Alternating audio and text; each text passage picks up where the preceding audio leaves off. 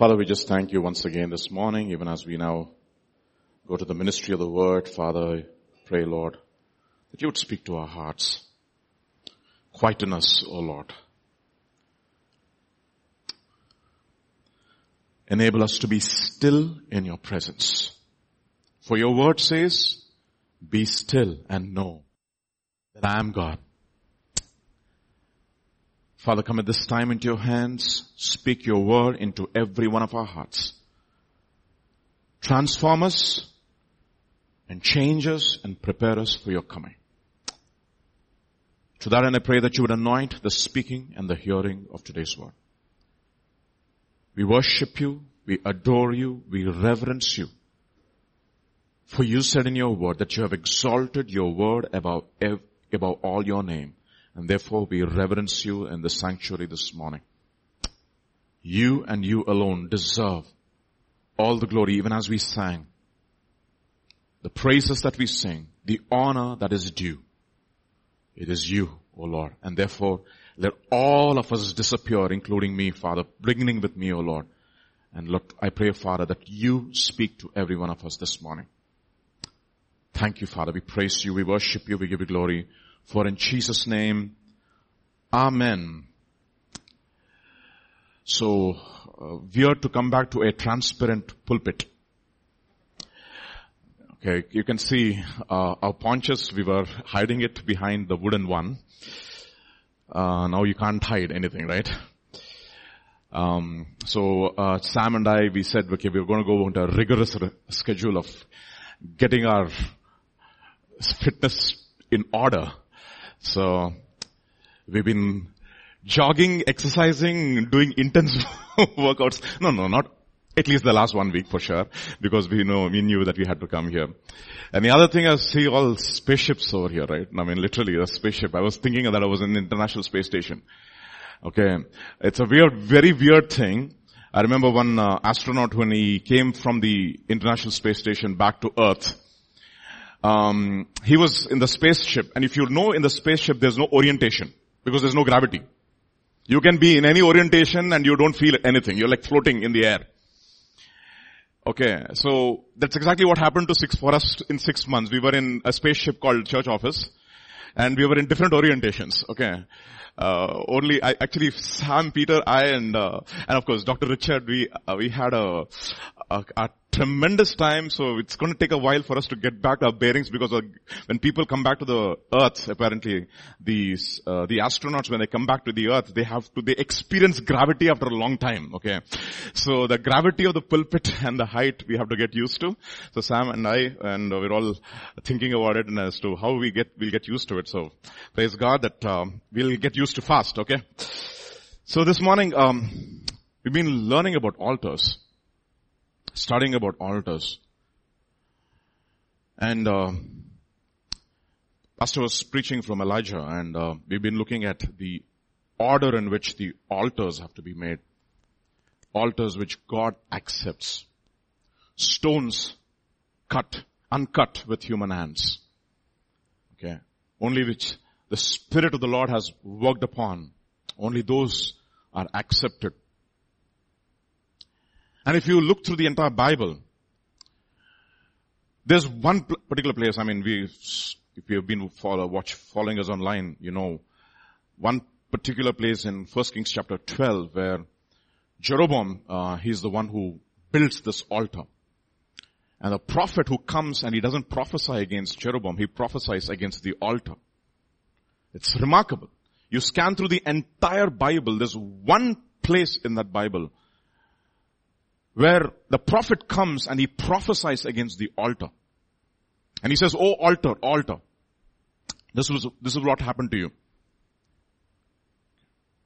And studied about the prophet last time when I was sharing the word. Today I want to look at what made Jeroboam build that altar. See, the altar is just a physical thing. I mean, at least as far as Jeroboam is concerned. But something, a thought process that he succumbed to, if you will, that caused him to make this altar. And if you can please turn with me to 1 Kings chapter 12, and if you'll read from verse 25 to 33, very interesting verses. It says, Jeroboam built Shechem in the hill country of Ephraim and lived there, and he went out from there and built Penuel. And Jeroboam said in his heart, now the kingdom may return to the house of David. He started off with a thought in his heart, a thought of insecurity, right? Then Jeroboam, let's move on. If these people go up to offer sacrifices in the house of the Lord at Jerusalem, then the heart of the people will turn back to their Lord, Rehoboam, king of Judah, and they will kill me and go back to Rehoboam, king of Judah. Therefore, the king asked advice. Bible doesn't say whose. King asked counsel. Of whom? Of himself, I think. Because nobody is mentioned over here. Because he thought to himself and he asked counsel. But from himself. Made 2 calves of gold and said to the people, it is too much for you to go up to Jerusalem. Here are your gods, O Israel, which brought you up from the land of Egypt. And he set up one in Bethel and the other he put in Dan. Now this thing became a sin for the people. For the people went to worship before the one as far as Dan. He made shrines on the high places and made priests from every class of people who were not of the sons of Levi. Jeroboam ordained a feast on the 15th day of the 8th month, like the feast that was in Judah, and offered sacrifices on the altar. So he did at Bethel, sacrificing to the calves that he had made. And at Bethel, he installed the priests of the high places, which he had made. And finally, so he made offerings on the altar, which he had made at Bethel on the 15th day of the 8th month, in the month which he had devised in his own heart.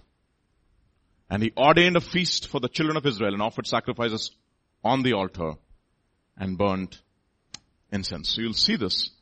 And this is one altar which is made by human hands.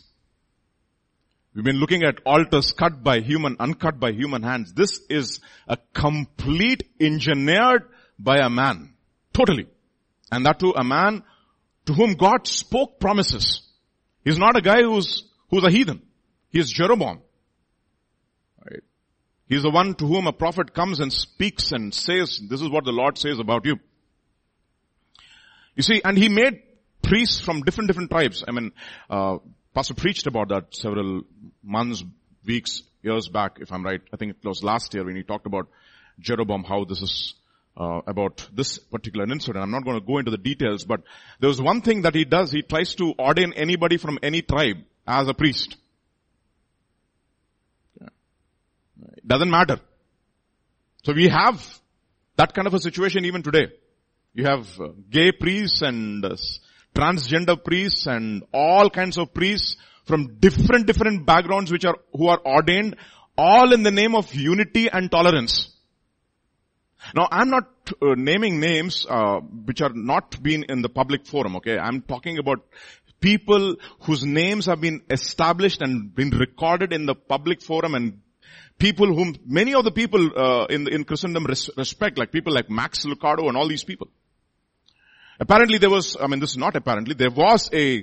meeting of all this Episcopalian meeting, all these churches from different backgrounds who had come together on this common platform, and one of the guys, the big names, he came to the dais and he said, you people have to apologize to other denominations for speaking about justification by faith alone. Apologize. This is what is there recorded. I'm talking about big names. It's shocking. I was looking at that. These are big names who came onto the dais and who said, we have to apologize to the other guys because you have been preaching about justification by faith alone. Okay. And that man of God goes on to say, this guy, he would have had the gumption to say, if Luther and Calvin were there, please go and apologize to the Pope.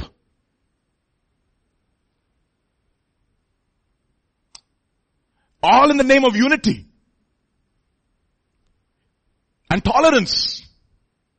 And I'm talking about I was shocked when I looked at those names. Some of those books I read.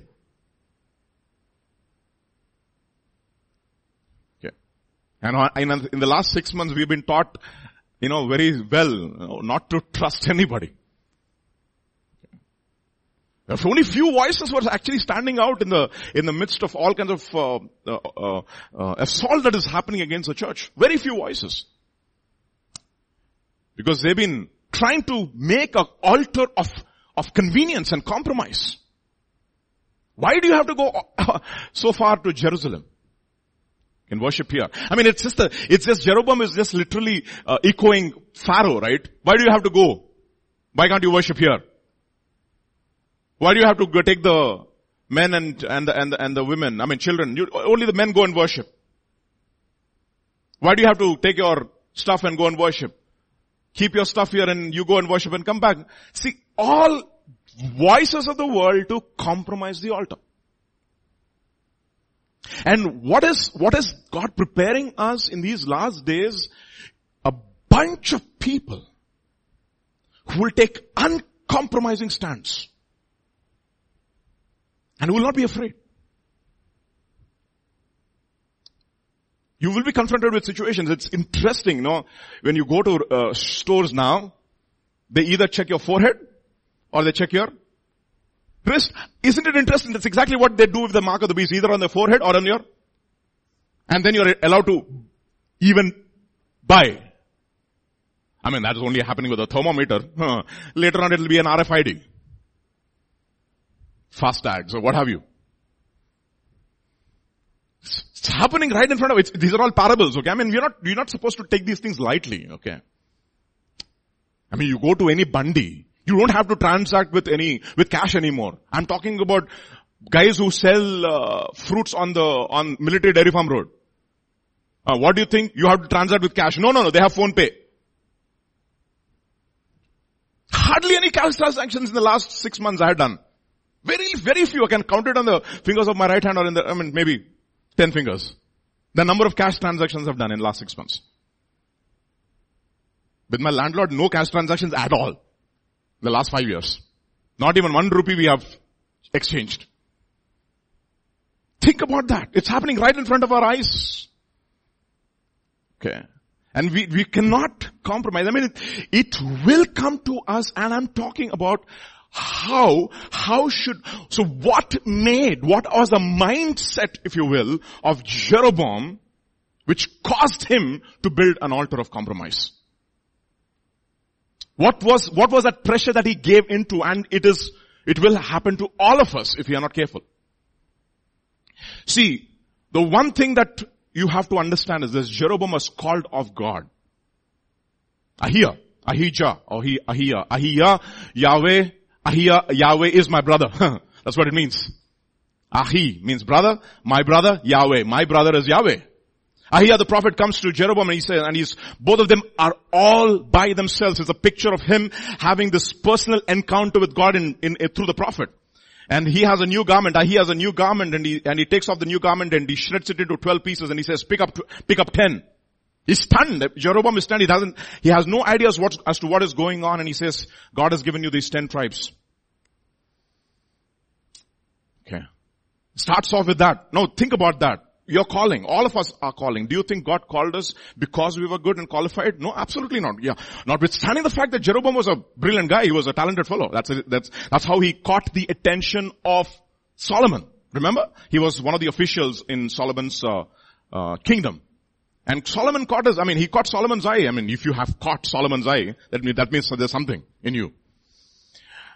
Notwithstanding the fact that he was talented or not talented, you see, you need to understand that the gospel is so clear. All flesh is as grass. And the glory of it is what? The flower of grass. The grass withers, the flower fades.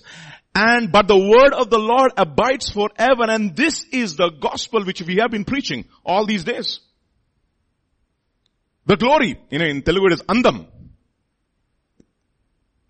Glory means beauty. And all of us, we run after beauty. I think Tim Keller was quoting somebody in one of his sermons. He says, a lot of people have this complex. They're too dumb for New York and too ugly for California. Or LA. What is New York? Place where your achievements, financial success, rising up the corporate ladder. That is important. LA? Beauty. And a lot of people even in Christendom, they have this complex that too dumb for New York and too ugly for LA. Or in our case, maybe too dumb for IIT and too ugly for Bollywood. I don't know. Equivalent. Whatever you want to call it. And we are craving for this beauty and for this attention in the world. And the fact of the matter is, all these fellas have failed us. Where are the wise men? 6 months of COVID. Where is the scribe? Where is the disputer of this world? What has happened to them? We are looking for glory. Looking for glory. But God is looking for character. We'll come to that in a while.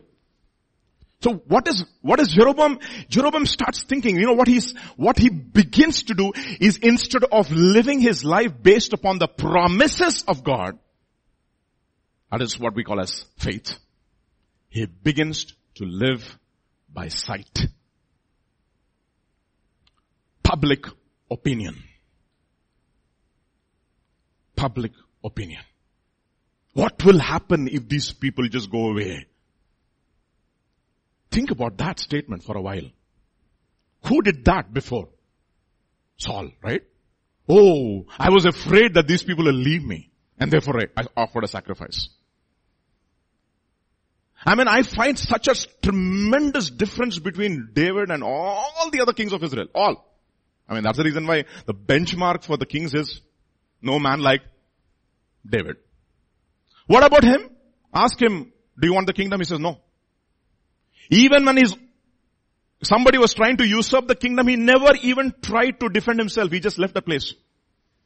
And both Abiathar and Zadok ran after him and he said, we are also coming along with you with the Ark of the Covenant. He says, go back. If the Lord wishes that I should come back, let him bring me back. But I am not going to occupy something for which I'm not ready. You know why? These people, they lived on promises. They lived by faith and not by sight. So, what made Jeroboam do it? And I'm going to identify at least 5 lessons today. 4, if you will. That before we go to those 4 lessons, but one of the things that we need to understand as children in the new covenant, we live by faith and not by sight. We live by promises and not by human opinions. And every promise, let's look at that verse in 1 Corinthians chapter 1 verses 17 onwards, if you will. From 17 to 21, if you can put it in the KJV, it'll be awesome. 2 Corinthians chapter 1 verses 17 onwards. Yeah. When I therefore was thus minded, did I use lightness? You know what the word for lightness is? Fickleness. Fickle. Undecided. And Paul says, boss, I'm decided. The problem is many believers in the church of God are still not decided. They still haven't made their choices. Whose side are you on? We'll wait. देखते हैं कौन जीतेगा. And then we'll go to the winning side. Hey, I'm on this side. Not going to happen that way. Did I use lightness or did I use fickleness? Was I undecided? And he says something where he qualifies that. You know what he says? Or the things that I purpose, do I purpose how? According to the flesh. See, this man is a man of the Spirit. And he says that that with me there should be yea or nay. But as God is true, our word toward you was not yea or nay. We were, at least in as far as all these years that our church is concerned, I don't think that we were unsure. There was clarity, at least to the best of our knowledge. We were telling you this is it. Make a choice. Right? And then he says, when verse 19? Yeah. Verse 19? Yes, Sammy. For the Son of God, Jesus Christ, who was preached among you by us, even by me and by Silvanus and Timotheus, was not yea and nay, but in him was yea for all the promises of God. All the promises of God, where? In him. Now think about this. I'll tell you something. All the promises of God you cannot, there is no promise in the Bible, once you become a believer, which is without a clause. If you want to claim the promises, you have to be where? In Christ. In Christ. There is therefore now no condemnation for those who are in Christ. In Christ Jesus we are the righteousness of God. In Christ Jesus we have grace.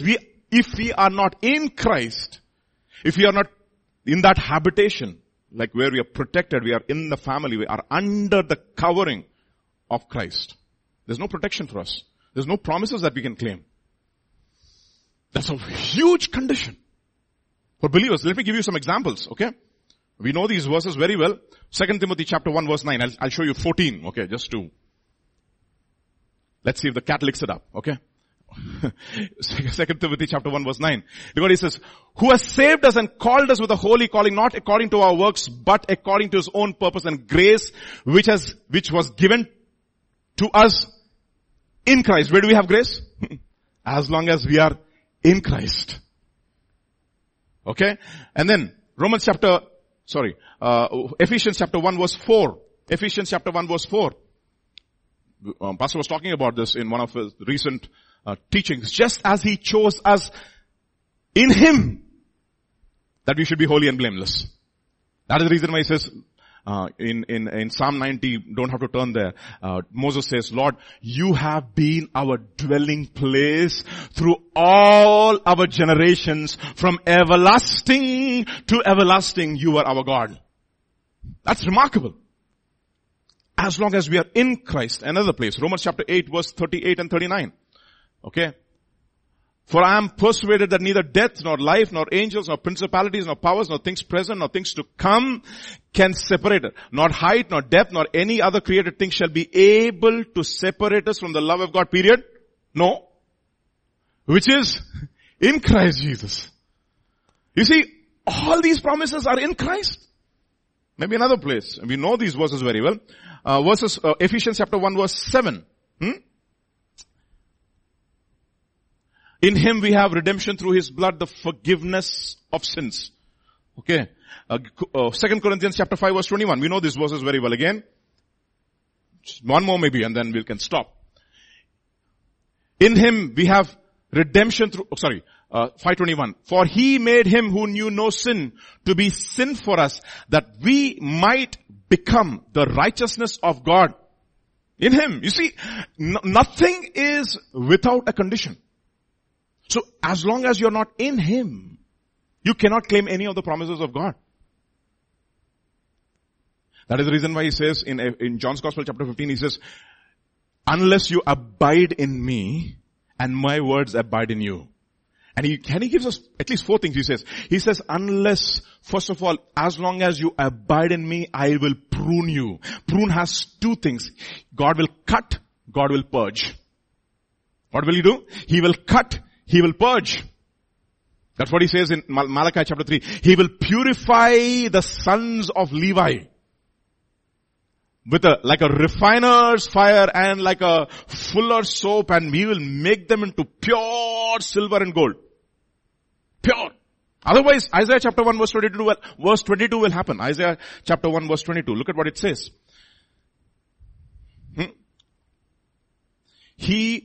122.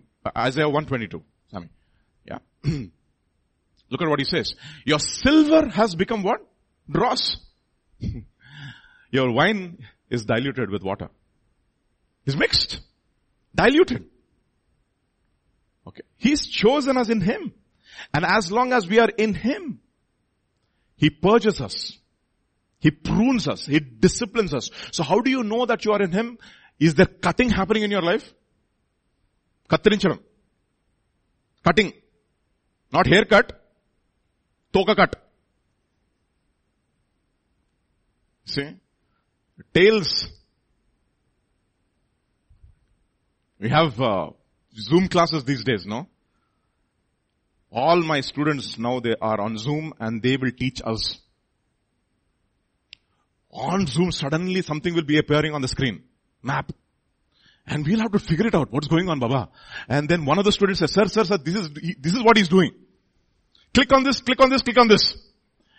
And it was getting out of hand. Okay, it was getting totally out of hand. Then my wife was saying, what do we do? These people are just going crazy. They're teaching the students, that they're sending reports, personal chats to each other on Zoom. Oh my goodness. This is what 7-year-old Baba. How do we cut their tail? I looked at them the next class during the devotion. After the devotion, I looked at all of them. I said, look at my face. Guru Mukhasya Vidya Labhyate. Look at my face. All of them were looking at me. You all know how to use the computer. I know how to make the computer. Okay. So don't play games with me. From next day onwards, everything stopped. You see, that is cutting. God also does. Lot of cutting. How does he cut? Lord, be it far from you. Get thee behind me, Satan. Cut. Immediate. That is pruning. Cutting. Oh, we had so many cuttings in the last 6 months, didn't we? Peter, super cuttings we had. Okay. I'm telling you, it was a privilege. We were in a spaceship. We were in a conditioned high oxygen environment. Okay. We didn't have, at least for the first 2 months, boy, we were not tired. It was like indefatigable experience. Okay. Understand this. Prunings of God. Is God pruning you? Is he cutting? Is he purging? Is he cleansing you? That is how you know. Constantly are you being confronted by the compromise in your life? Think about those things, my dear brothers. Don't ever take these things lightly. Okay. He prunes us. And he says, let my words abide in you. And third, he says, abide in my love. How do you abide in love? Just keep forgiving one another. Simple. How? Unconditionally. Unconditional. Okay. It's like as if you've made a covenant with one another. It's like, the soul of Jonathan, the soul of Jonathan. So the soul of Jonathan was knit with the soul of David. And he loved him as his own life. And what he did, he took away his robe, he took away his belt, he took away his sword, and he gave it to him, and he says, you know what? I'm accepting you as king in my life. Boy, what a tremendous love. Unconditional. Covenant. Those days when you handing over the sword to somebody, you're saying, you know what, I'm making myself vulnerable to you. I trust you with my life. Because think about it, if I hand over the sword to somebody and bow my head like this, what does it mean? But I'm making myself vulnerable to you. Loving one another. Think these are important, you see. Abide in my love. Abide in my word. Abide in my prunings. Allow me to cut. That's exactly what we were talking about. Elijah had 2 places, Kerioth and Zarephath. Both were places of cutting and purging. Cutting and purging. Cutting and purging. Simultaneously, these 2 things have to happen in our lives. Are you being cut? You think about it, no? In the holy place, there's a place, it's what we call as a lampstand, right? In the lampstand, you know what, there's those things, what do we call them? Wicks, right? You know what the priest has to do? He has to constantly trim it. Cut it. So that it will burn better. And those things are important. Prunings and cuttings of God. So that we bear more fruit for the glory of God, and then by that we will know that we are His disciples indeed. So let me tell you something, all the promises of God are yes and amen as long as you are in Christ.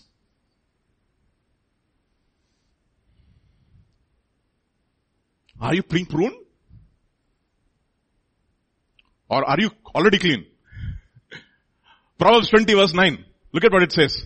20 verse 9 and 20:30. Yesterday we looked at those 2 verses. 29 first of all. Who can say, I have made my heart clean and I am pure from my sin? Anybody? You're all biblical people, no? So what do we need? 20-30. What do we need? 20-30. It's an easy principle. 29, if you say that you are right, it's a rhetorical question. Who can say? Nobody can say. Fine, thank you. So what is it? Blows that hurt cleanse away evil. As do stripes the inner depths of the heart. Both are important. Yesterday, Pastor was talking about one way of understanding this. Okay. One of the other ways of understanding this, nice blows you give, that lopala untadu yudokodu, that fellow, inside fellow will come out. I remember Art Cad's having this sister from Japan who had come over to his place, She heard the message and she was so fired up and she said, I want to be a part of your fellowship. And she's from Japan, And people from the East are typically very respectful and they keep bowing, and most of the time Japanese are always like this, bowing, all the time bowing.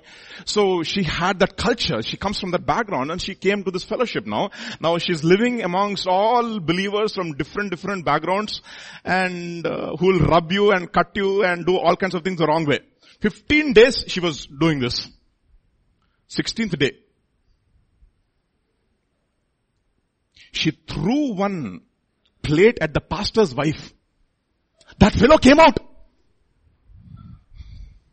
All that fellow was hiding all these days, who was being camouflaged. Okay, that fellow came out. You see, suddenly, then we know all this cultural nonsense. All this bowing was all nonsense. Okay. Absolutely, that fellow had to come out. Why?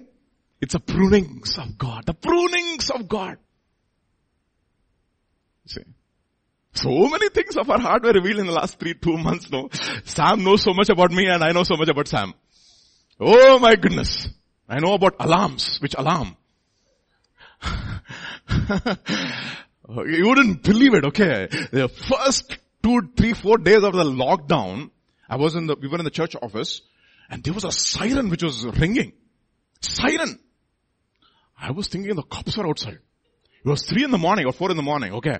I just got up and I just opened the door, went out and checking, no cop signs, nothing. And this is increasing and increasing. And I came back and I was searching and it was the alarm. Right under the ear of the man.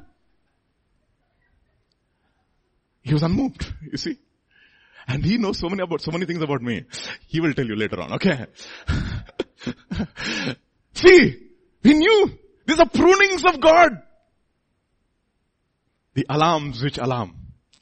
Remarkable. We can write a total, I think, our what do we call as our lockdown diaries, no? It's simple. It's a different experience altogether.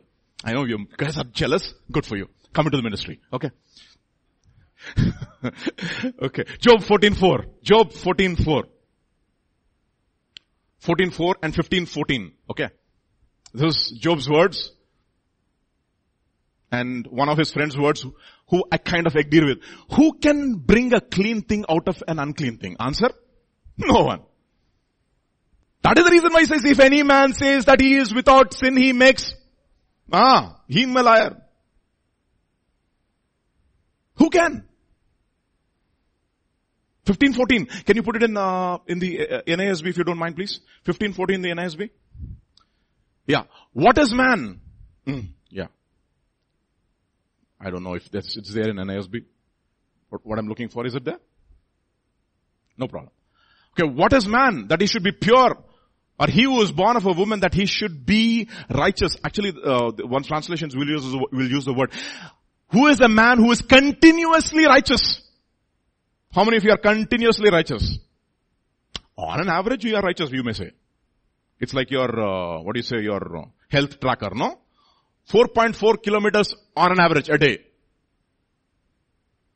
And I feel good about it. Some days, -2. On an average, how are you doing? My hands are in the fire. My feet are in water. On an average, I'm doing fine. No. Continuously nobody can. And therefore, what should we be subjected to? Continuous what? Cleansing and purging. Continuously. That is the reason why he says, gather together as long as it is called today. As often as possible. For the cleansing in your life. Another indictment 30:12, Proverbs. Look at what it says. Proverbs chapter 30 verse 12. There is a generation that is pure in its own eyes, yet is not washed from its filthiness. How are you? Good. How? On the outside. Deep down inside. Absolutely filthy. It's prunings of God. That is how you know that you are in Christ. Then you can claim promises. So coming back to the story of Jeroboam. Now Jeroboam is a guy who has been given these promises. And I said, every promise in the Bible is what? Yes and amen in Christ, meaning there are conditions which apply. Okay. God is a father to everybody? Yes. But you know what 1 Peter chapter 1 will say? If you call him what? Father, who will judge everyone according to his deeds impartially, all are his children. But will all be treated the same in heaven? I don't think so. Stars differ in glory. I mean, I was driving the other day to church office. I was thinking, man, Paul, if you see him, just imagine how Paul will be. I mean, forget about Jesus' glory. Of course, he is glory. He will be glory only. But think about Paul. He'll be shining only. Many of us will possibly have to hide our faces from him. Shining. See. Every promise in the Bible, there are conditions which apply. Conditions are important. So what are the conditions that God gives to Jeroboam? Turn with me to, again, 1 Kings chapter 11 verse 35. Chapter 11 verse 35 onwards.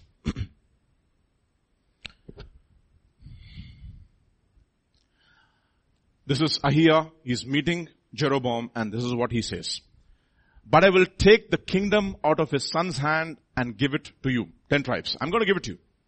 And to his son I will give only one tribe, that my servant David may always have a lamp before me in Jerusalem, the city which I have chosen for myself, and put my name there. So I will take you, and you shall reign over all your heart desires. Kya baat hai? And you shall be king over Israel. Then it shall be, now comes the conditions. If you heed all that I command you. Condition number 1. If you walk in my ways. Condition number 2. If you do that which is right in my sight. Condition number 3. If you keep my statutes and commandments. Condition number 4. And if you model your life according to my servant David. 5. See, there's a model. Now, of course, in the old covenant, the model is David. For the new covenant, our model is the son of David. You see, Goliath was called the champion, right? Remember? He was called the champion, right? And the Philistines had a champion, and the Israelites also had a champion finally in David.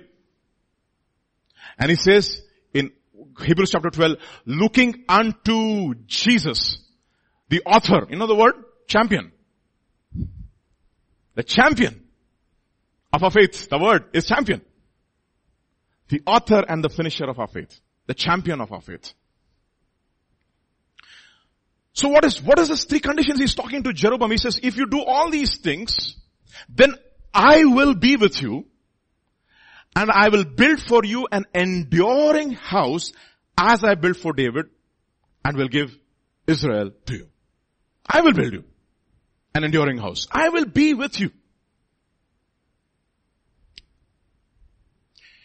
So we have to understand what these conditions are. See, what made Jeroboam to build the altar of compromise was because he strayed away from the conditions. Because he didn't want to obey the conditions that God had placed in his life. So what are these conditions? Let us try to understand these conditions in a little detail today. First condition, he says, if you heed to all that I command you. That's interesting, right? He says, he doesn't say, take heed to all my commandments. No. That he also says, keep all my commandments and my statutes. That is different. He says, take heed to all I command you. You know what is the first thing he's asking Jeroboam? He's saying, Jeroboam, have a lifestyle of continuously hearing from you. Continuously. Continuously hearing from you. A lifestyle where you will have an uninterrupted voice. Hearing a voice. Hearing meaning voice. You hear my voice continuously. Practice a lifestyle of hearing continuously from God, as my servant David did. Let there never be a time when the voice of heaven will shut in your life. You see? Voice of heaven will shut. Now think about it. How many of you feel that God is not speaking to you? Feel meaning not feel. Know that God is not speaking to you. You have the sense, Lord, what is there? I'm not hearing your voice. Does it worry you?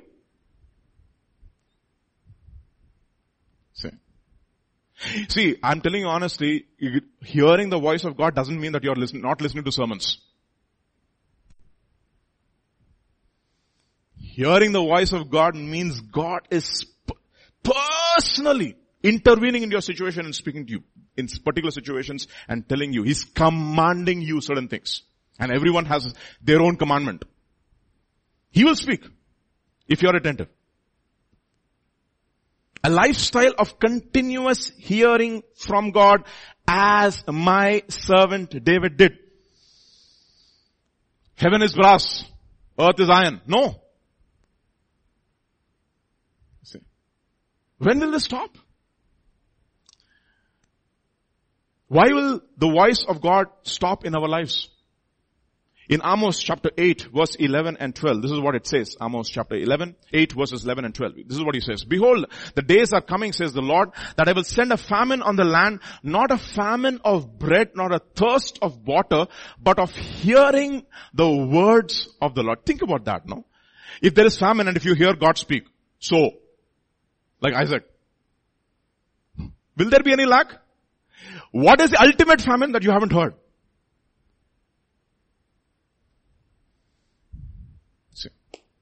And then he says, they shall wander from sea to sea and from north to east. They shall run to and fro, seeking the word of the Lord, but shall not find it. They shall not find it. There's a famine.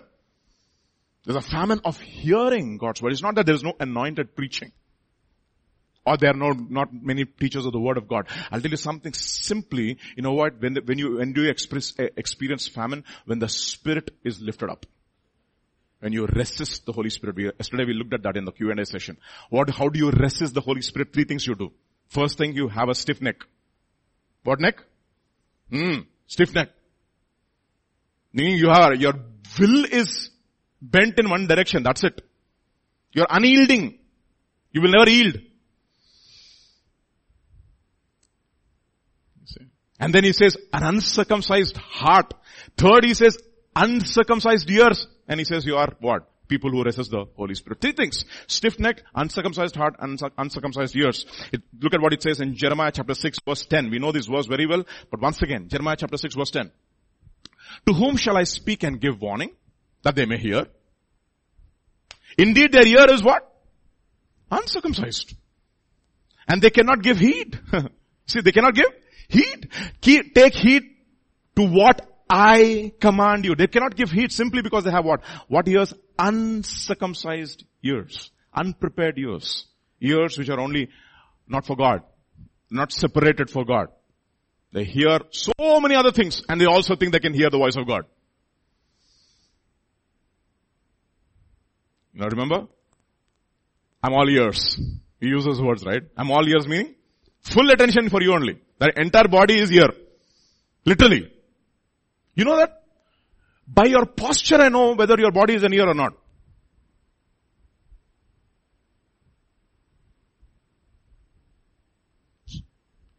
Inclination. Now the pastor was telling these chairs are comfortable chairs. Okay.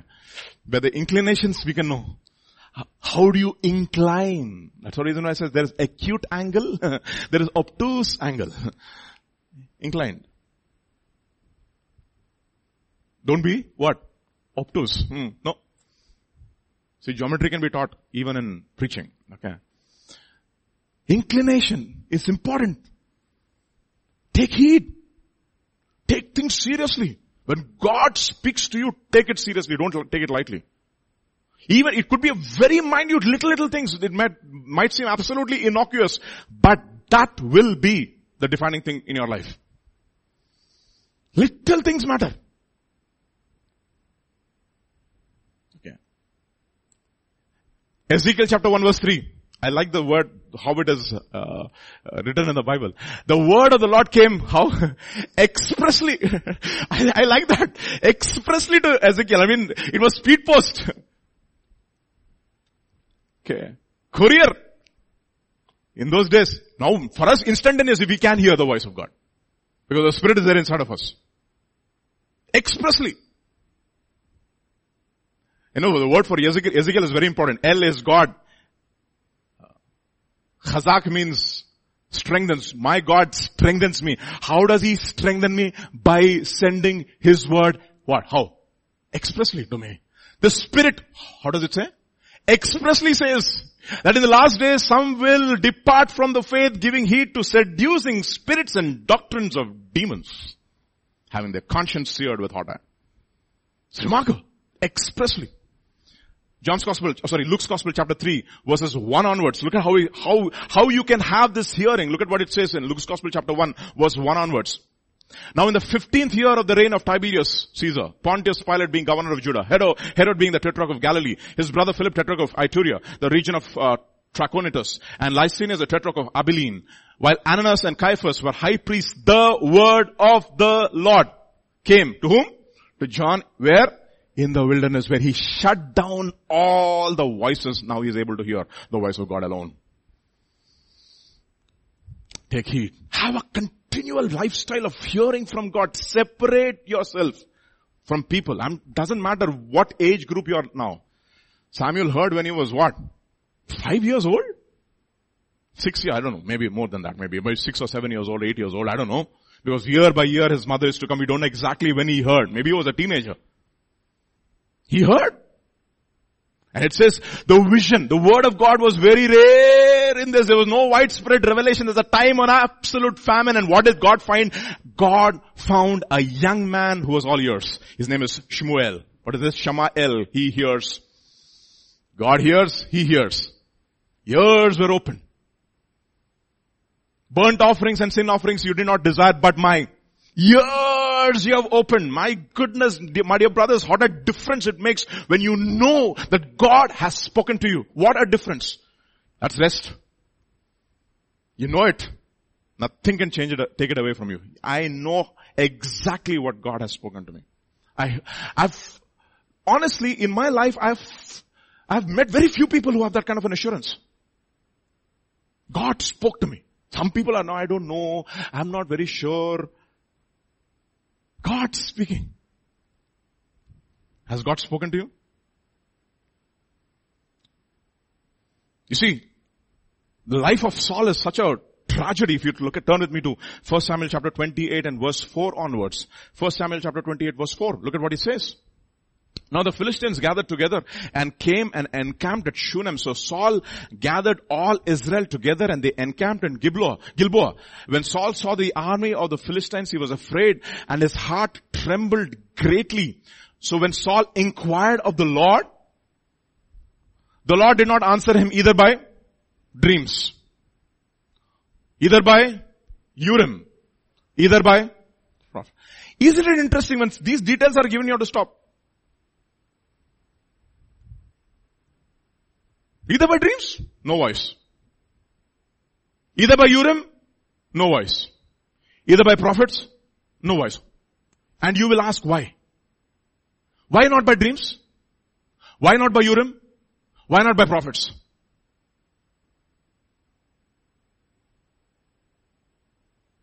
Why?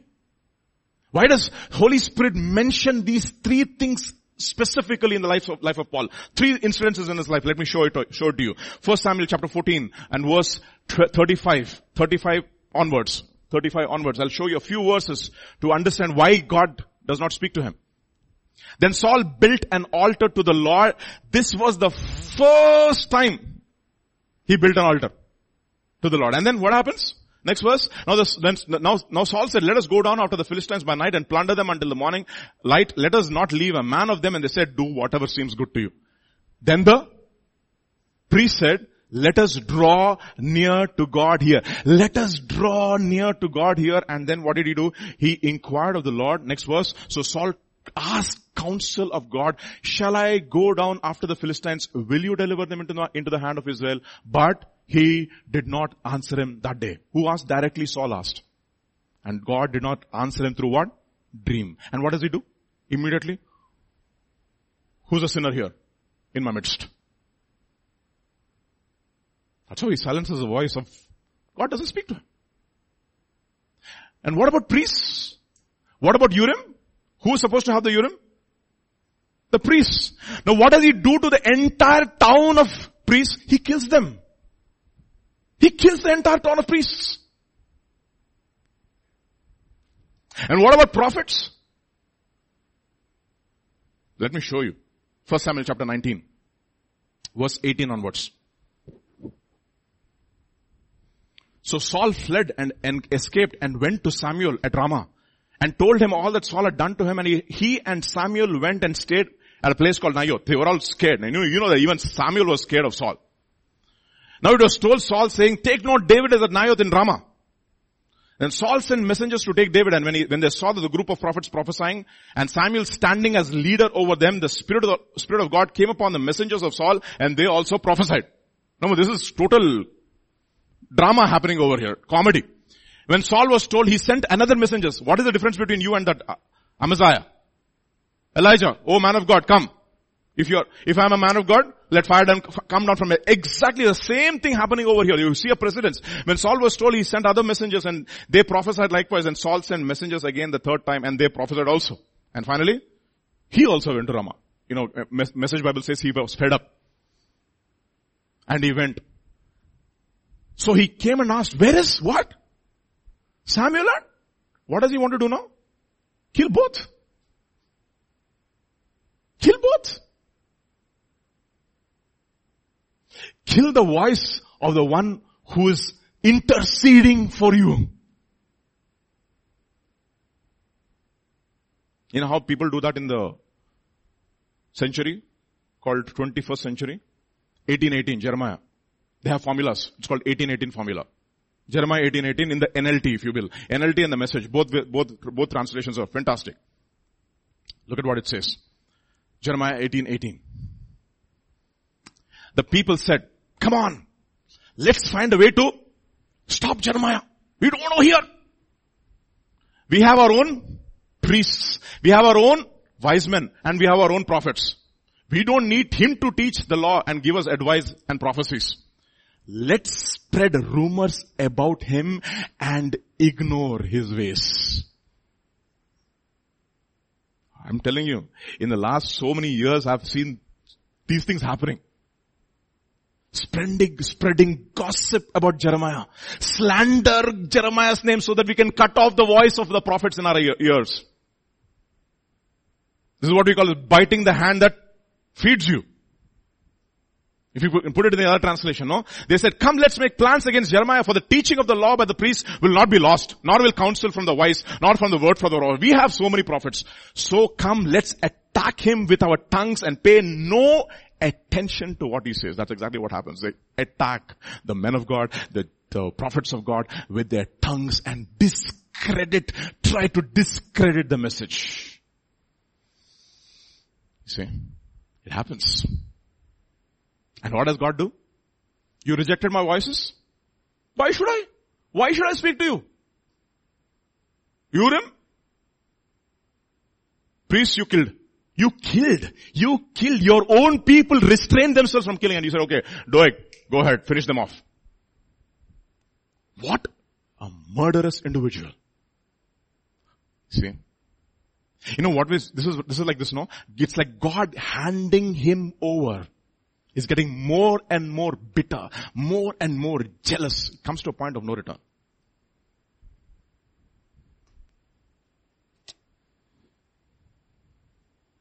I mean, you see, on the other hand, you'll see David has a continuous, he's got a hotline literally with God. Look at what it says this is when Saul is pursuing him, okay? This is in 1 Samuel chapter 23. I'm showing you examples, okay? 1 Samuel chapter 23. Look at verse 1 onwards. Then they told David saying, look, the Philistines are fighting against Keilah. Keilah means Keilah. Keilah means Keilah. Keilah ka matlab jante ho na? Stronghold, fort. Keilah means Keilah. They all borrowed it from Hebrew, by the way. And they are robbing the threshing floors. Who are robbing the threshing floors? This is Philistines robbing the threshing floors of Israel. And who is supposed to protect them? Saul was supposed to protect them, but he's busy running after David. Okay. And then what happens? Therefore David inquired of the Lord. Shall I go and attack these Philistines? The Lord said to David, go and attack the Philistines and save Keilah. And what do you think the people of Keilah? Arey, you are our king. You are the man. We will protect you.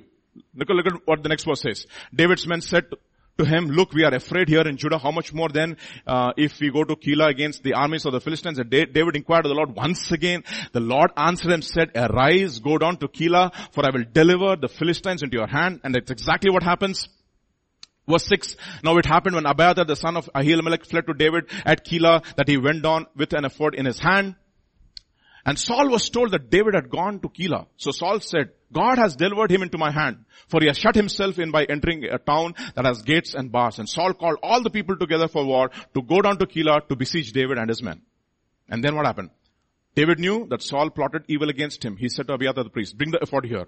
Then David said to the Lord, O Lord God of Israel, your servant has certainly heard that Saul seeks to come to Keilah to destroy the city for my sake. Will the men of Keilah deliver me into his hand? Will Saul come as your servant has heard, O Lord God of Israel? I pray, tell your servant. And the Lord said, he will come down. Okay. Will they deliver me? Will they protect me? No, they will deliver you. So what will you do? Get angry with them? Run for your life. Simple. You see, you have continuous hearing. And this is his habit. Every time he inquires of the Lord, he has an open heaven. There's a voice which is constantly guiding him. See, take heed. Take heed.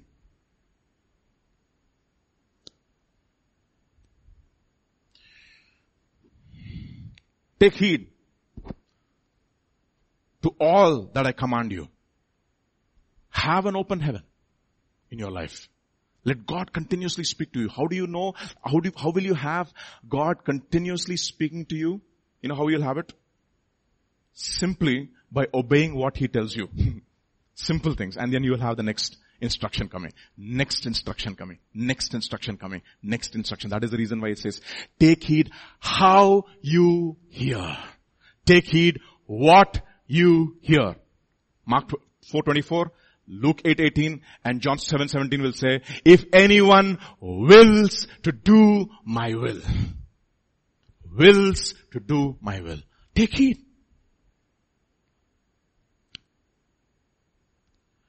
Second thing, let's go back to 1 Kings chapter 11 and let's read verse 38 please. 38. Verse 38 of 1 Kings. Yeah.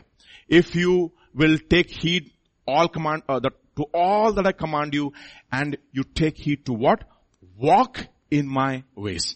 Now, what do you mean by walking in His ways? Let me show you a way that, Bible talks about walking in God's ways. If you turn with me to Psalm 81:11, and if you can put it in the NLT, it kind of brings out that meaning very clearly. Psalm 81 verse 11. Look at what it says. But no, my people wouldn't listen. Israel do not want me around. So I let them follow their blind and stubborn way, living according to their own desires. Look at what it says next verse. But oh, that my people would what? Listen to me. Oh, that Israel would follow me, walking in my paths. You know what is following? What is walking with God? We know walking with God is agreeing with God. The other way, the nuance here, you'll see that following the way Jesus went. Following the path of Jesus Himself. Let me show you examples as to how we should be doing this in the New Testament. I'm going to read an excerpt from one book which which really, really, spoke to my heart. I love that book, and I keep mentioning that all the time in the Bible, in many of my teachings. Long obedience in a single direction. Everybody say that? Long obedience in a single. Let me hear a nice, loud, long obedience. Not a lifelong yawn. Long obedience in a single direction. Okay, look at this. Let's all say that together. Long obedience in a single direction. Alright. Let me tell you what that long obedience, this is what he says, Eugene Peterson in his book. It is not difficult in a world to get a person interested in the message of the gospel. It is terrifically difficult to sustain the interest. Like the way it is with me, with you. As of now, okay? Millions of people in our culture make decisions. But there's a dreadful attrition rate. All the HR managers know what attrition means. Okay, they don't want to stick around in your company, right? Only when the economy is down. Then you don't want them. Okay, when the economy is booming, everybody wants to go to greener pastures, right? There's same thing in Christendom. There's terrible, a dreadful attrition rate. Many claim to have been born again, but the evidence for mature Christian discipleship is slim. Why? In our kind of culture, okay, when it loses, okay, in this kind of culture, anything, even good news about God can be sold if it is packaged freshly. But when it loses novelty, it goes into the garbage heap. There is a market for a religious experience in our world, but there is little patience for patient acquisition of virtue. What is that? Patient acquisition of virtue. I like Eugene Peterson a lot, so I'm going to quote from his Message translation. Turn with me from the Message translation to Romans chapter 5 verses 3 to 5 and look at the words that Eugene Peterson uses for people in the modern day, especially people who likes to watch sports and mostly tennis, and that too, Rafa. Yeah, he didn't play the US Open, by the way, so useless Open, that was, not US Open. Okay. Now look at what it says in verses 3 to 5. There's more to come. We continue to shout our praise even when we are hemmed in with troubles, because we know how troubles can develop what?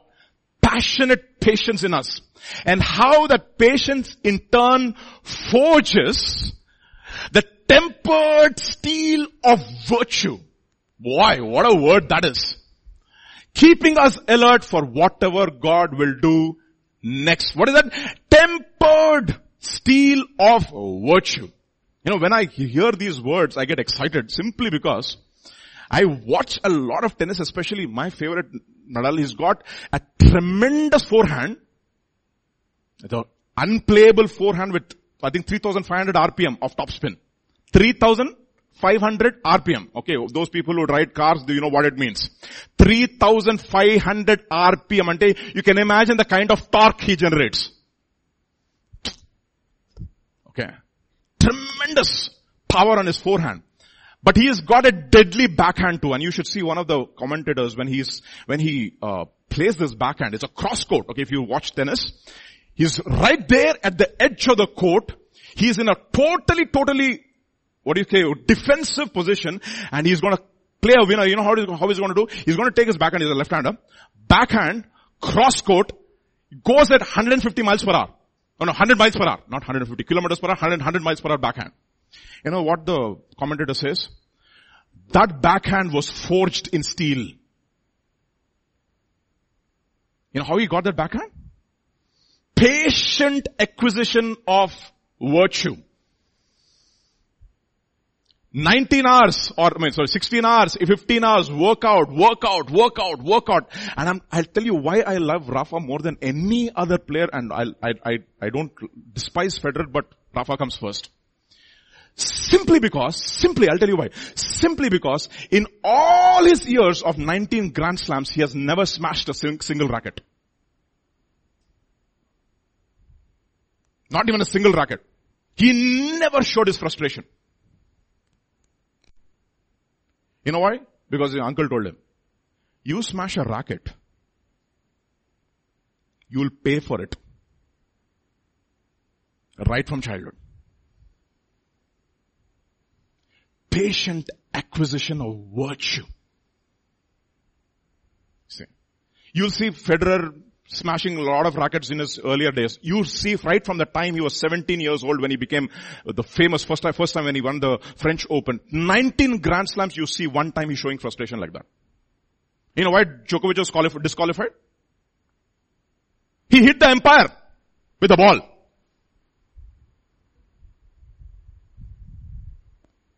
Empire. Look at the arrogance of these fellows. That is the reason why do people don't like me? Why do people don't like me? Joker, I'll tell you why. Simply because of this stupid attitude. Oh, all the achievements that still don't have as many fans as Federer and Nadal. Look at those people, how they behave on court and how you behave. With 17 Grand Slams, you behave like a juvenile. There's no virtue. Immediately was disqualified. You know that, right? He was supposed to win. I was praying, Lord, he should not win. Sorry.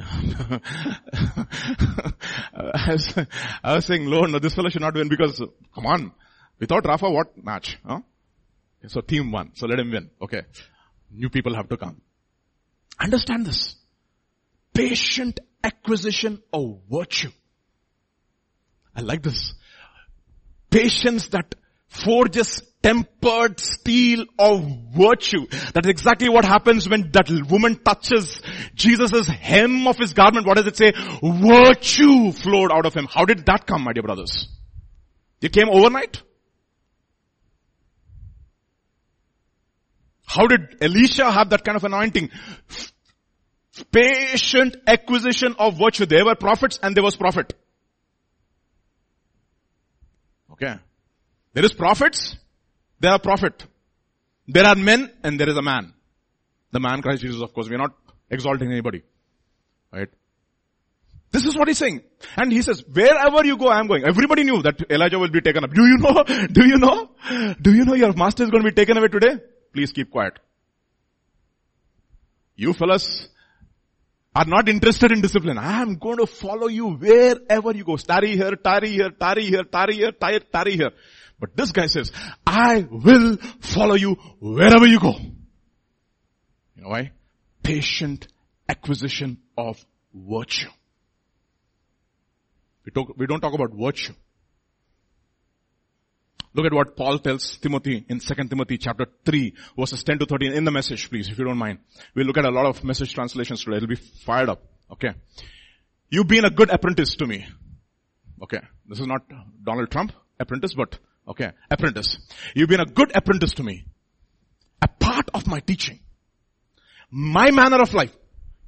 Other translations will use, you followed my teaching. You know what he says? You became a part of my teaching. You became a part of my manner of life. You became a part of my direction. You became a part of my faith, my steadfastness, my love, my patience, troubles, suffering along with me in all the grief I had to put up with Antioch, Iconium and Lystra. And you also well know that God rescued me. Go on. Anyone who wants to live all out for Christ. How many of you want to live all out for Christ? Very, very rare for yawning people to say that, right? All out for Christ. Look at what he says. If anyone wants to live all out for Christ is in for a lot of trouble. There's no getting around it. Unscrupulous conmen will continue to exploit the faith. They're as deceived as the people they lead astray. As long as they are out there, things can only get worse. Why do we have things going worse? Because there are unscrupulous conmen all around the world. No virtue. No virtue. Patient acquisition of virtue.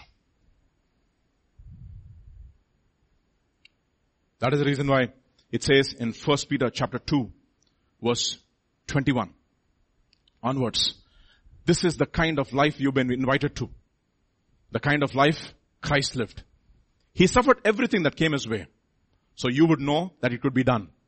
And also know how to do it step by step. You see, follow my ways. He never did one thing wrong. Not once said anything amiss. They called him every name in the book. And he said, nothing back. I liked it. They called him every name in the book, but he said nothing back.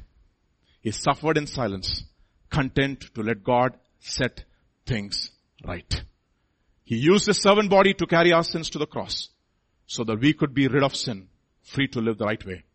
His wounds became your healing. Patient acquisition of virtue. Walk in my way. See, that is the reason why Jeroboam said, shortcut Baba, please. No, this is, no. We will build an altar my way. This patient acquisition of virtue is not possible with us. Who is going to go through this rigor? Patiently sit through every class, solve every assignment. Some of the students, some people who come to me to study, right? One of the things I want to ask them, some people I ask them, I said, do you want to know how to solve the problem or do you want to know my mind? Do you want a rank or do you want to know how I think? Do you want to know how Einstein studied or do you want to become Einstein? You know what Einstein said? Genius is 99% perspiration and 1% inspiration. 99% perspiration. Geniuses are not born. That is a fad. That's wrong, according to me. No genius is born. It is the infinite capacity for patience is what genius is. Infinite capacity for patience. Patiently sitting and doing. And how we have become in this generation. We want everything fast like that, like instant coffee, instant everything. Filter coffee is instant now, these days. Filter coffee is instant. How did I know it? During lockdown. Sam used to treat us to some exquisite coffee. And one day he said, he brought me filter coffee. He said, Pastor, filter coffee. And I said, why? You brewed it the whole night? He said, no, Pastor, we have instant filter coffee. I said, wow, instant filter coffee now. Instant filter coffee. See, patient acquisition of virtue. One step at a time. That is what we call as order. Pastor is going to speak about that now. Patiently doing the same thing over and over and over and over and over again. Then you can become Sherlock Holmes later on. He suddenly says, no, you are a nun. He will say, or you're a nurse. And how did you say that you're a nurse? He will tell you all the intermediate steps as to how we came to the conclusion. But he practiced over a period of time. The great Sherlock Holmes. Okay. Over a period of time. One step, second step, third step, fourth step. After a while, he looks at that thing and he says, okay, that is the answer.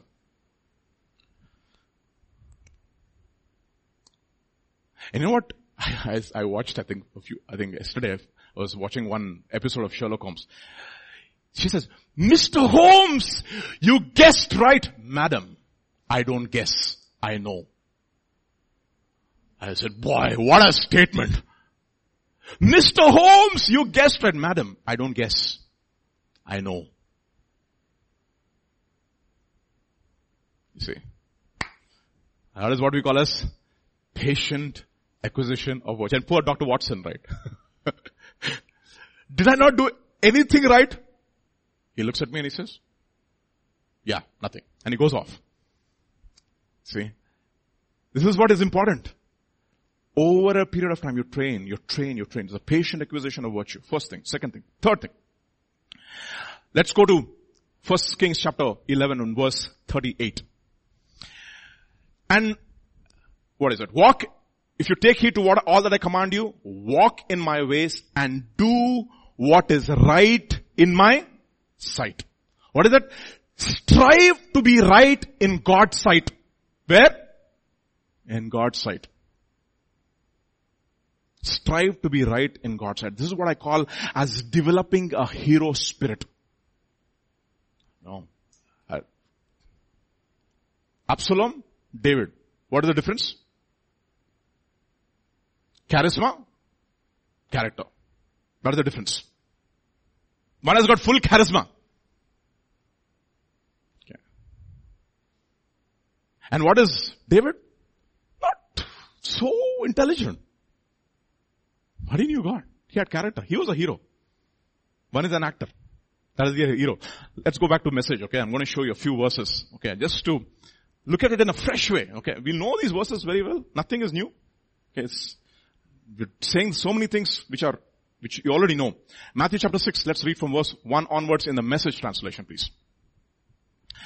Be especially careful when you're trying to be good, so that you don't make a performance out of it. How many performance, no? It's you make a performance out of it.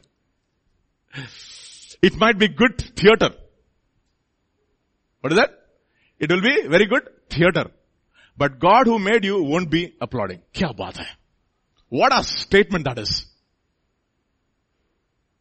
That is the reason why, I think pastor was telling me. He says, can you work to the audience of one? And then go on. When you do something for someone else, don't call attention to yourself. You've seen them in action, I'm sure. What are they? Play actors. I call them treating prayer meeting and street corner alike as a stage. Acting compassionate as long as someone is watching. Playing to the crowds. They get applause. True. But that's all they get. That's exactly what happened to Absalom, right? Oh, from which town are you from?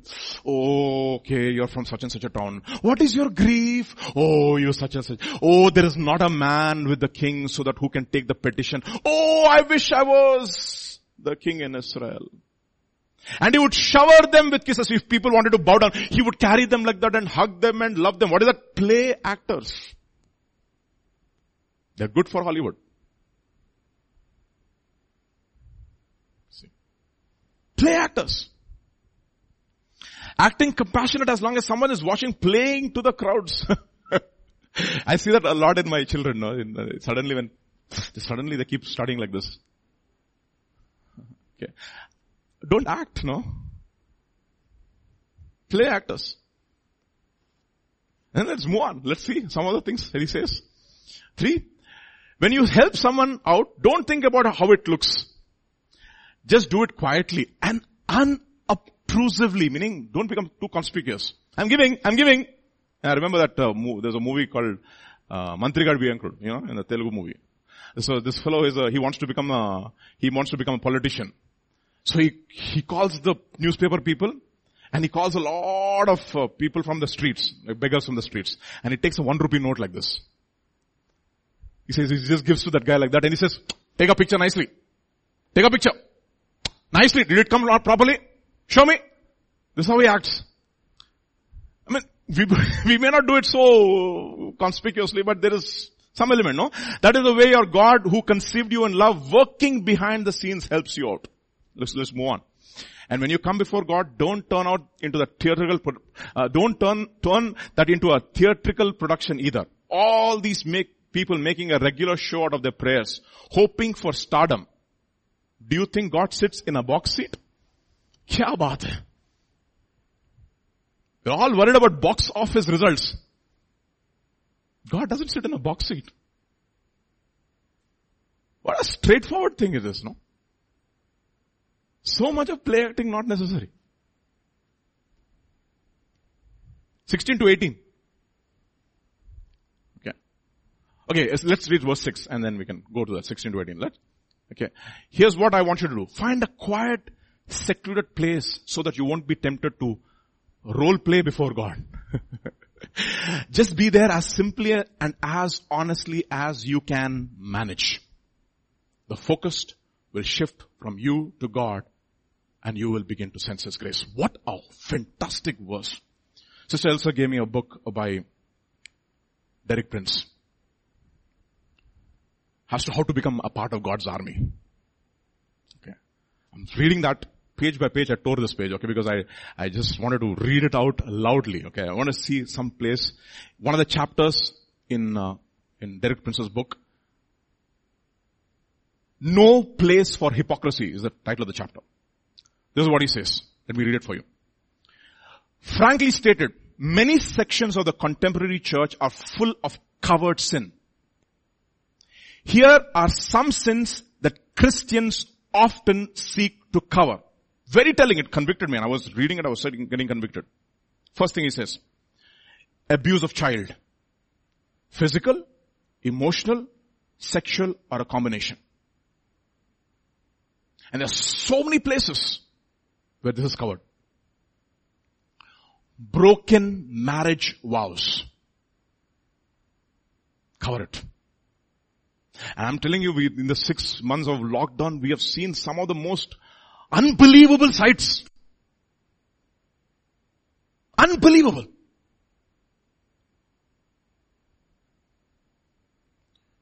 When they come to church, they look so good. Boy, you should see the mess.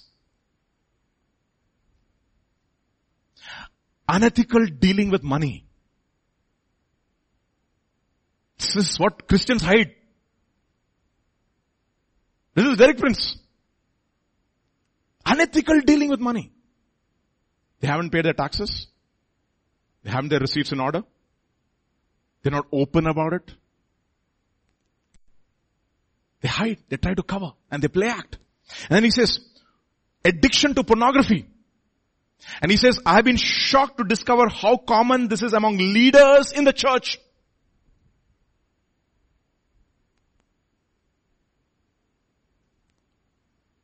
Subscription for Netflix has only increased, isn't it? Most horrible things. Web series have become so vile. And you pay your money to support those movies. Get off those subscriptions, please. If you have your subscription, cancel it. And even if you lose money, better to lose that money. Useless money. Fifth, he says, gluttony. Overindulgence of our physical or sexual appetites. Overindulgence. We hide it and we cover it.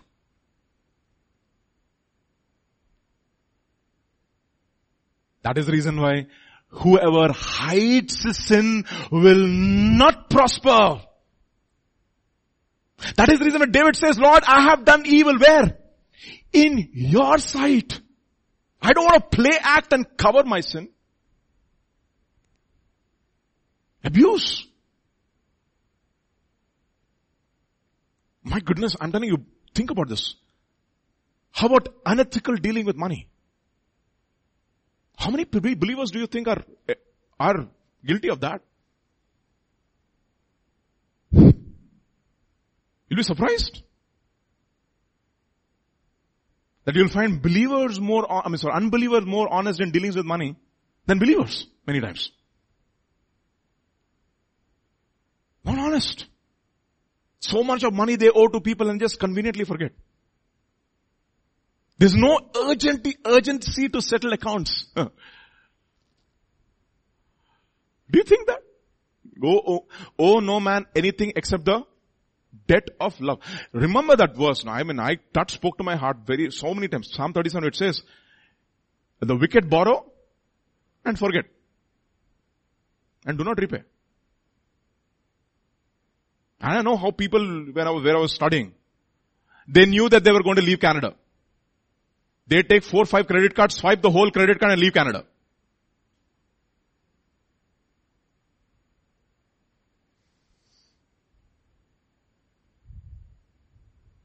Unethical dealings with money. Addictions to pornography. Shocked. These are things that you cover. Bring it out, my dear brothers. Seek counsel, seek help, open out. There's no time to play games with God. Don't try to cover sins. He who covers will not prosper.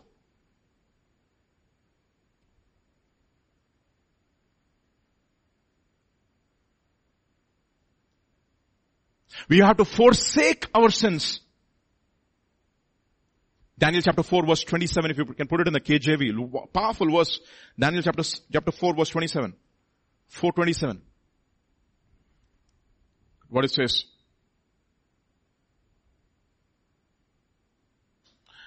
Wherefore, O king, let my counsel be acceptable unto thee. Break off thy sins by what? Righteousness. Break it off. And you know how you break it off? When you bring it out to the light, it loses its power. Don't hide it. Don't hide it. Secret sins. No, it's not worth it. My dear brother, it's not worth it. Your reputation before men is not worth it. Your character is what matters to God. What you look on the outside, it is not important at all. See? Let's go back to Matthew chapter 6 and verses 16 to 18 finally in the Message translation, if you will, please. And we can go to the last one before we stop. When you practice some appetite denying discipline, I like that. To better concentrate on God, don't make a production out of it. It might turn you into a small-time celebrity, but it won't make you a saint. Wow! What do you want to be, a saint or a celebrity? Think about that, my dear brothers. What a statement. I was stunned when I looked at the statements for the first time. In fact, I was preparing for this word. You know, one of my favorite players in those days was Azharuddin. When you look at him, how does he look? Beautiful? Handsome? Hurray, you should see the way he walks to the crease. Like with a danda, as if he's absolutely, so nonchalant. And you should see his style, his batting, his technique, his class. Lakshman. Does he look very handsome? Tendulkar. Does he look handsome? The guy who plays Tendulkar maybe in the movie looks handsome. Mary Kom. Does she look very beautiful? Priyanka Chopra. That is beauty. Celebrity. Not a saint. That's what I'm saying. Patient acquisition of virtue, my dear brothers. We don't want celebrities in the kingdom of God. We don't want saints. Saints who are like oak trees, who cannot be moved. They stand like pillars in the kingdom of God. And you know these are the people who can support you because they have stood the test of time. And last verse. If you go into training inwardly, look at this. If you go into training inwardly, act normal outwardly. Shampoo and comb your hair. Brush your teeth. Wash your face. Because I'll tell you why. I'll tell you why this is very, very pertinent to me at least. Because my wife says, I smell hunger. Have you been fasting? Oh my goodness, brush your teeth. Don't smell hunger. Brush your teeth. Take mouthwash.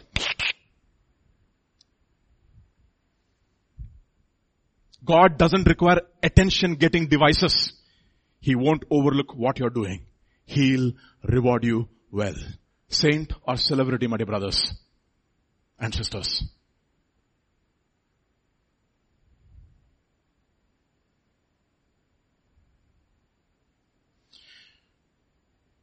Finally, let's go back to 1 Kings chapter 11 and verse 38.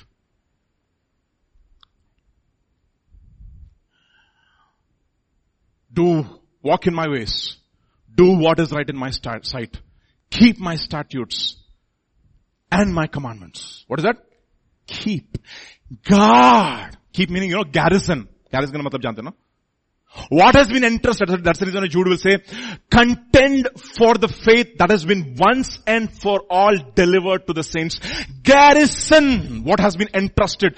The spiritual heritage that has been passed over to you in terms of teaching. Especially. Guard it. Keep it. Garrison it. Let it not run away from your heart. That's the reason why he says, bind them around your neck. Write them on the table of your heart. Write them. Let it be close, be joined, be one with it. Keep it. Guard it. Protect it with your life. Garrison it. 2 Timothy chapter 2 verses 1 onwards. 2 Timothy chapter 2 verses 1 onwards. Look at what he says. You therefore, my son, be strong in the grace that is in Christ Jesus. And he says, and the things that you've been heard from me among many witnesses, commit these to what? Faithful men. Would to God that we will have faithful men found in this house. Who will be able to teach others also. You therefore must endure hardship as a good soldier to Christ Jesus. Hold on to it. Hold on to the deposit of the sound words that have been entrusted into your hands, he says, Paul tells Timothy. Deposit, you know what deposit? Maltab jante ho, deposit ante intlo locker unte. If you have a locker in your home, how will you guard it? Boy! You put 3-4 locks combination, etc.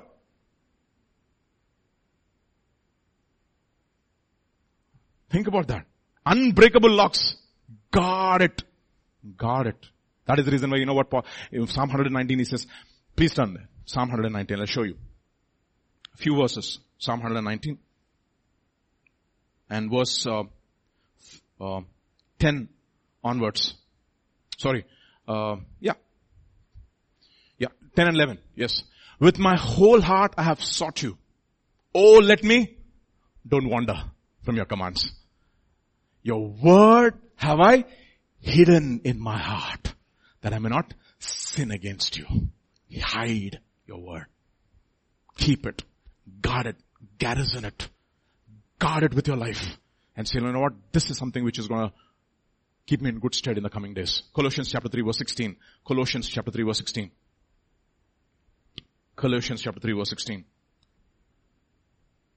Let's read that and we will. Let the word of Christ dwell in you richly, in all wisdom, teaching and admonishing one another in psalms and hymns and spiritual songs, singing with grace in your hearts to the Lord. God, talk to one another. When you speak to one another, don't speak anything which is unwholesome. Let it be for edification, for building up, and for reinforcing what you have already learned. Guard the deposit that God has given into your lives. Guard those words that God has spoken to you. And finally, turn with me to, 1 Kings chapter 11, verse 38. For you, as my servant did, follow godly examples and be a godly example. What did I say? Follow godly examples and be a godly example. Follow them. That is the reason why whose faith, Hebrews chapter 13 verse 7. Hebrews 13 verse 7. Okay. Remember those who rule over you and have spoken the good word of God. One more verse. I think it's verse 19 if I'm right. Just a minute please. Let me just find that verse and we can stop for the day. Hebrews chapter 13 and verse 17.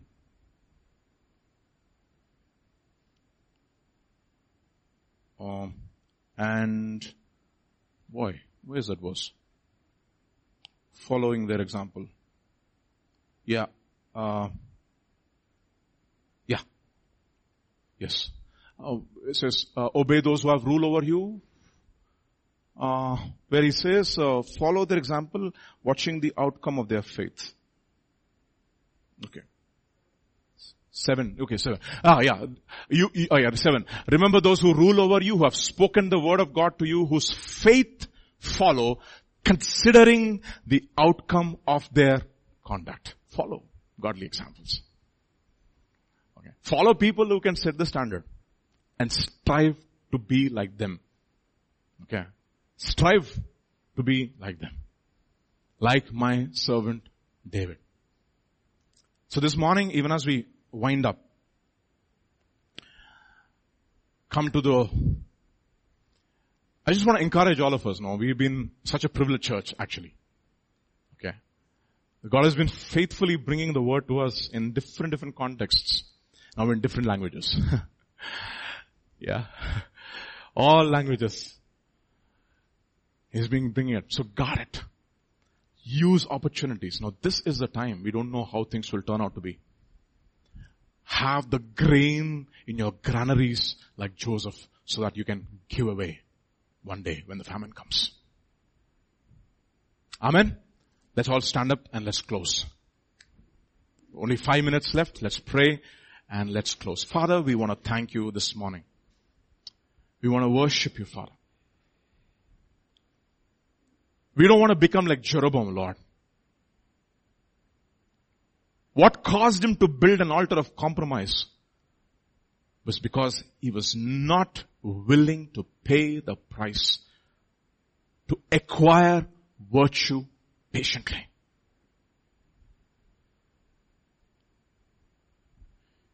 If you're seeking the approval of men than the approval of God.